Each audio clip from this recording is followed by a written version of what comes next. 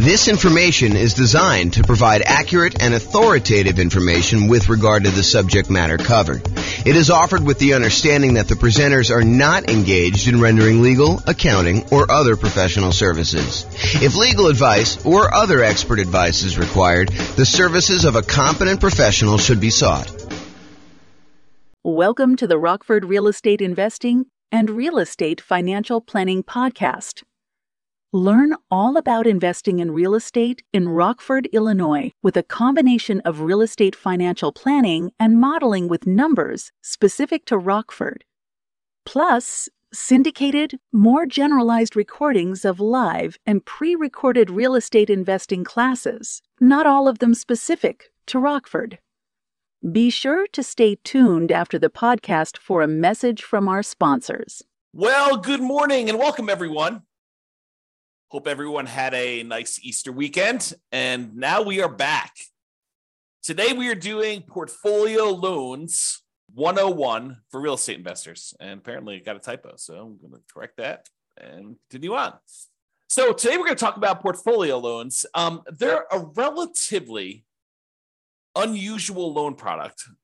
When you look at like how many loans you're likely to do as a real estate investor, I've got some data on this that I just pulled from the National Association of Realtors, and portfolio loans would not be a significant portion. However, they're extremely important once you've used up your core 10 or when you are doing some more unusual things like buying in an LLC or buying where you want to utilize a self-directed IRA or self-directed 401k and not have to put 35% or more down in order to do the deal. There's a way to structure it where you don't have to do that when you use a portfolio loan with an LLC and a partner. So let's jump into it today. So here's the latest data. Oh, and I'm James Orr, in case I did not mention that before. So there you go. So this is some data that I just pulled from the National Association of Realtors. I believe this one is from the 2022 home buyer and home seller profile. So they went and they polled a very large sample of recent home buyers and home sellers, and they asked them a whole bunch of questions. There's probably, I don't know how many pages, 50 to 100 pages or so of all these different loan products for the various people that did these loans. Pull up one thing here in case people have questions. There we go. So it tells you stats about what percentage of these people did different loan types. And so you can see in this one, of all the buyers that they polled, 62% of them used conventional financing. So that class we did on conventional financing, that covers about 62% of all the buyers that we had there. If you look at the next one, though, 17% of them used FHA, 12% of them used VA, which is a relatively small number. About 10%-ish, 12%. And then 5% did not know. So it's possible they could have used any of the other ones or they used something different. And then only 5% of the loans were other, which would include these types of portfolio products or, a lot of other variations on those. So you can get a feel. Now, for first-time home buyers, about half of them used conventional, about a quarter of them used FHA, about 10%, a little bit less in this case, used VA, 8% didn't know. First-time home buyers, you would expect them to know a little bit less than all buyers. And then 9% of them used something other than that, which, again, we still don't know what that means. And then repeat buyers, 67% used conventional, 14% used FHA. So a lot fewer people used FHA on their second loan. And 13% used VA, and still 4% did not know, and 3% used others. So you can kind of get a feel for what the popular loan programs are in that particular case.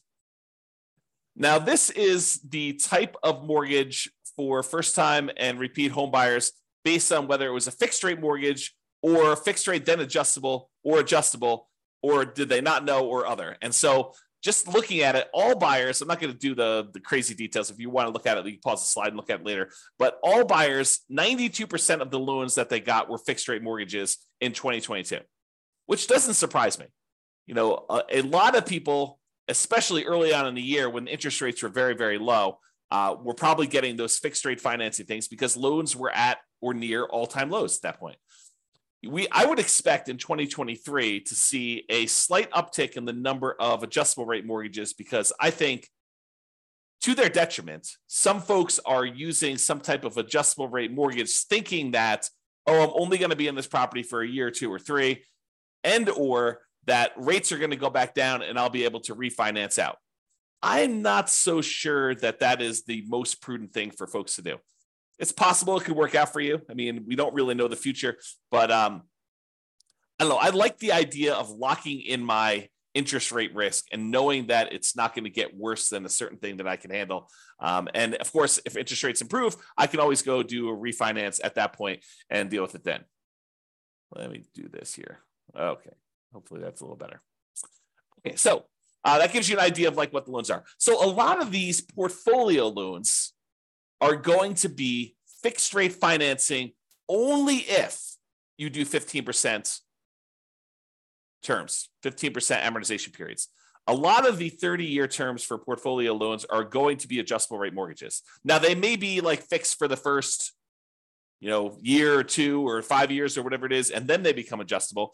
But the overwhelming majority of them are going to be adjustable in some form or another. So be aware that once you get to the point where you have to go do these portfolio loans, and have to, I mean that you're unable to get the other loans anymore because you've kind of exceeded the limit, or you're unable to get them for another reason, then you may be forced into taking some of these adjustable rate loans situations where these portfolio loans. Okay.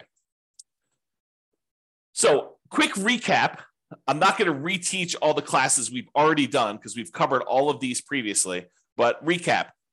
Other financing options besides these portfolio loans that we will typically use before we get to the portfolio loan option, although some of them not so much that we would use beforehand, but some of them we definitely do. So the entire creative financing family, the owner financing, wrap financing, loan assumption, the whole rent to own, lease option, lease purchase family, the whole agreement for deed, bond for deed, contract for deed, installment land contract family, and then buying properties subject to the existing financing. That whole group is what we consider creative financing, and we've covered those previously. I'm not going to cover them again. We could usually do low down payment options a lot of times with those, and in some cases, we may be able to structure nothing down loan options there.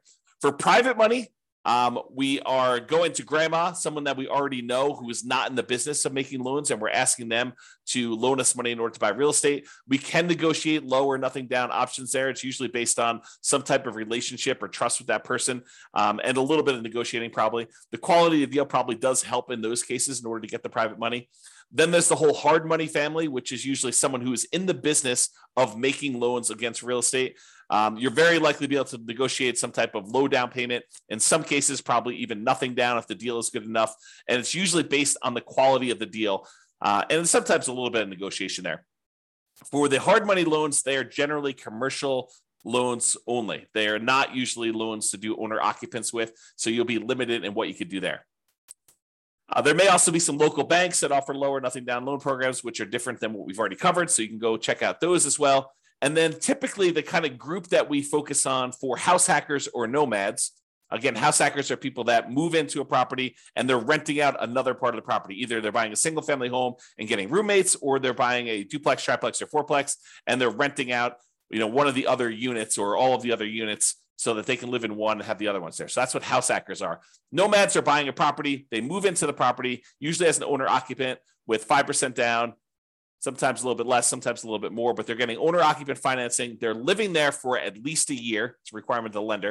If the lender changes those rules, we'll teach it a different way, but they move in for at least a year. And then at the end of the year, or whenever they've saved up their next down payment, they go buy their next property, usually another owner occupant property with little or nothing down. And then they move out of the old one, convert that one to a rental, and they repeat the process until they buy as many rentals as they want. So the loan programs typically for house hackers and nomads are VA financing. VA financing is a nothing down loan program for veterans. It requires VA eligibility, but you can buy single family homes with it, duplexes, triplexes, or fourplexes. Then the USDA financing, which is typically for rural properties, another nothing down loan program. You can't buy just any property with USDA. It has to be a property that is rural, and usually only use those for single family homes. Then there's the FHA financing, which anyone can use. 3.5% down is the lowest amount you could do on those. So although sometimes you can combine them with down payment assistance, and then you use those to either buy single family homes or duplexes, triplexes, or fourplexes, which is a great strategy if you're trying to use minimal down, 3.5% in this case, in order to buy multifamily property up to fourplexes. Then finally, conventional loans, 3% down for like the Home Ready or Home Possible, or wherever they call that loan program for the owner occupants on those. Most of the time, though, we're going to be using 5% down conventional loans. And this is usually for single family homes only. For the low down payment options, you can buy multifamily, but it's not going to be at that 5%. And then the non-owner occupant, if you're going to buy investment properties, it starts at 15% down. That does have PMI, or 20% down without PMI. And in a lot of cases, we'll opt to put a little bit more down to get better interest rates and to borrow a little less to improve cash flow. Also, a point that comes up a little bit later here is this up to 10 finance properties per Social Security and tax return when buying non-owner occupant properties. So I'm going to cover this here because it's part of why we go to portfolio loans to begin with. So when you're getting these loans, like conventional loans, FHA, USDA, VA, they count the number of loans that you have on your tax return that are on your Social Security. And so like on your Social Security number, when you go and qualify for the loan. And they say, hey, look, if you have more than 10 loans total, like, I've got a VA property that I first moved into, it's a fourplex. I lived there for a year or two. Then I converted that to a rental. Then I went and I bought another property with an FHA loan. And so I've got, these two loans. I got two fourplexes that I did that way. Then I bought a whole bunch of conventional properties that I lived in over the years, and I've kept all those. And I bought a few as rentals as well. Now I have 10 loans in my name. A VA loan, a FHA loan, and 8 other conventional loans, some which I moved into and lived there as an owner occupant, some which I bought as a non-owner occupant for investment purposes from the very beginning. And they say, okay, great. You want to go buy another property. You no longer can get conventional financing because you have 10 or more loans in your own name. So now you need to go and get a portfolio loan. And that's what we're talking about. That's why we're talking about portfolio loans, is they are the solution once you get 10 loans in your name, okay? So that's what we're talking about there. So just another couple comments here about other financing options. Sometimes we will use down payment assistance, especially if you're a first-time home buyer, in order to buy a property and get some help with the down payment. And that's usually in conjunction with FHA, although you probably could do it with some other ones. And then these portfolio loans, which we're using today. Okay, so portfolio loans. So some people will choose to use portfolio loans as a nomad or house hacker, and they're approved to do that. Not that they're like not allowed at all. Although, as we will cover in a class I think we're doing on Friday, your kind of loan planning class, you will find out that we probably should not be using a portfolio loan early on if we can avoid it. There's an optimal path or optimal paths, kind of like a best case strategy that we should use when we're talking about doing loans for nomads and house hackers. And we will talk about that Friday when we talk about loan planning. But when you run out of your conventional loan spots, portfolio lenders are usually the next stop. And usually portfolio lenders are local banks that make loans that they keep. They're not selling them on the secondary market. They're not making an FHA loan or a VA loan or a USDA loan or a conventional loan and then selling it on the third market to someone else, a quasi-government agency who's buying those. They're usually keeping them in their own portfolio, and that's why they're called portfolio loans or portfolio lenders. And so you need to find the lender. Not that those banks don't do other loans as well, but they also have a portion of their loans that they generate that they keep on their own books as in their own portfolio. Okay. So we prefer typically 30-year fixed rate conventional financing, especially when we're doing the nomad strategy or house hacking strategy, and even honestly for long-term buy and hold. I think there's a strong preference for this 30-year fixed rate financing, as evidenced by the data that we just showed you from 2022 with profile of buyers and sellers.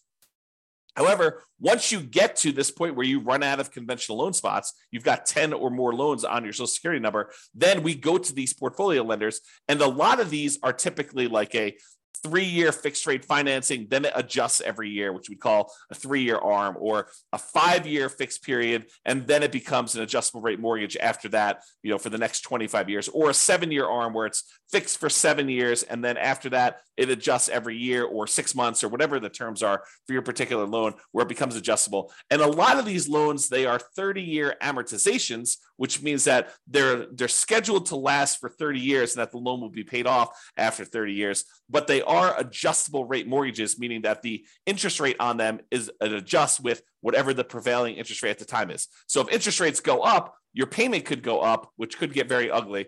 If your payment goes down, if the interest rates go down, your payment could, in theory, go down. But for those that are thinking to yourself, oh, as the time I'm recording this, interest rates are probably in the very high sixes, mid to high sixes, I would say, or for investment property, probably above 7. And you're thinking, oh, interest rates are incredibly high right now. Of course they're coming down. And I will tell you, no, that is not true. It is true that it is possible that interest rates can come down, and it is true that it is possible interest rates could go up. And if you look at it, I did this new tool. I think I called it I don't even remember now. It was kind of like my interest rates meter or something like that. I don't remember what I called it now. But basically, when I looked at, if you put in what your interest rate is today, it told you what percentage of the time the interest rates were above that. And right now, at about this kind of 6 to 7% range, if I remember correctly, we're only about the halfway point. About half the time interest rates were higher than this, and about half the time interest rates were lower than this. So this is not an exceptionally high interest rate. In terms of recent time, it seems exceptionally high because we've been in a period of very, very low interest rates historically. But that doesn't mean that 7 is high. It seems really high compared to 2 or 3, which is what we were getting before, but it can and has got up to 8, 9, 10, 11, 12, 13, 14, 15, 16, 17, 18%. So if you think that this is really, really high, you could be in for a shock if something were to happen in our economy where the Fed would continue to increase rates and the rates on mortgages would continue to go up. And we don't know if that is their plan.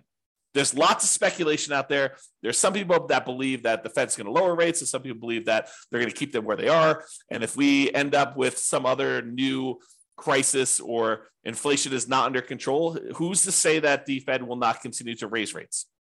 Okay, that's one of the tools they use to control the economy. And so it's possible that could happen there. All right. There is no hard limit on the number of portfolio loans that you can get, but you still need to be able to qualify for these loans. They have the traditional, debt to income or debt service coverage ratio qualifications that they have. They want to see how your overall portfolio looks. A lot of times their underwriting is heavily dependent on your debt service coverage ratio, although every lender is a little bit different, but I've seen that to be the case for most of the time. They can have very fast underwriting. Sometimes you can get approval in less than 24 hours. I will tell you, the more complex your situation is, which tends to be what's going on once you get to the point with portfolio lenders, is you tend to have a relatively complicated situation because otherwise you, in most cases, would go and get conventional 30-year fixed rate financing. So a lot of times when you get to the point where you're using portfolio loans, you have a very complicated situation. But the more complicated it is, typically the longer it will take to get qualified. That's just been my experience through my clients. Bigger purchases tend to go to a loan committee where they have different people look over the loan and approve them. It's not just the lender themselves, the mortgage originator. And the relationship with the bank does matter, especially how much you have on deposit. That can be a factor in whether or not you qualify. So realize you want to have relationships with the banks that you're going to be doing portfolio loans with, especially if you plan on doing more than one. The more you do, the more important I think that relationship with the bank is going to be in your ability to get loans there. Now, I'll add one more thing before we end this, and that is there is a significant advantage to being able to use a portfolio lender in order to do self-directed retirement accounts when you're buying rental properties. So traditionally, if you want to go use your self-directed retirement account in order to buy rental properties, the banks, the lenders are going to want you to not use conventional financing, not use FHA, not use VA, not use, I think I covered conventional, USDA, VA, FHA. So they're not going to want you to use those. They're going to want you to use some type of portfolio loan. And if you go to the lender and you tell them, hey, look, I've got this self-directed IRA, a self-directed 401k that's got a bunch of money in it. I want to be able to get a loan with my self-directed 401k or IRA and be able to buy this rental property. They will tell you that it probably needs to be a non-recourse loan because they can't go after the IRA or the 401k in order to be made whole. So they will tell you, in order to make these loans, we will need to have a very large down payment. In most cases, they're going to say 35% down. And I will tell you, sometimes if the cash flow isn't good enough, 35% is the starting point, and they will tell you after they see your deal that it's actually, we would need you to put 42% down in order to get your DSCR where you need to be for doing this particular property. So 35% is sort of like the bottom threshold, and typically it is more than that. However, what if you really wanted to use your self-directed IRA or self-directed 401k and you wanted to buy properties and you did not want to put 35% down? Well, some portfolio lenders will allow you to do something which is a little bit unusual in my mind. So they will allow you to go in, and if you have a partner who is coming in and getting the loan, and you as the self-directed IRA or self-directed 401k are really just a limited liability partner in the LLC, providing the down payment in order to do the deal, then they will allow you to do that deal with 20% down. So if you had an LLC that you formed with someone else, not yourself, but with someone else, that you went in and you wanted to go buy a rental property, if your self-directed IRA or self-directed LLC, self-directed IRA or self-directed 401k rather, came in and was a limited liability partner in an LLC that was providing the money in order to do the deal, you were basically funding the LLC. The LLC could go and get a 20% down investment property loan on the property that you're buying. Okay, so that is sort of like an interesting little twist that some portfolio lenders may offer you if you decide to go that route. So just kind of a heads up, that is a way to kind of not have to do 35%. Now you got to go bring in a partner, which the partner may or may not be taking more of the deal such that it is not worth doing, or maybe they're doing the deal and it's actually great. They're the ones that are co-signing for the loan or something like that, and so they're there. Okay, so to finish up, in conclusion, investors often look to optimize their conventional financing loan spots before proceeding to these portfolio loans.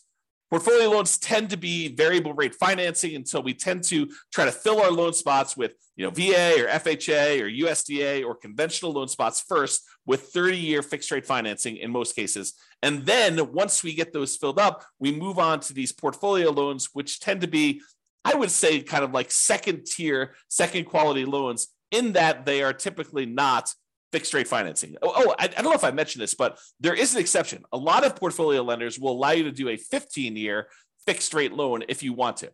So the 30-year ones are sort of variable, whether they're 3-year fixed and then variable for 27, or 5-year fixed and variable for 25, or 7-year fixed and variable for 23.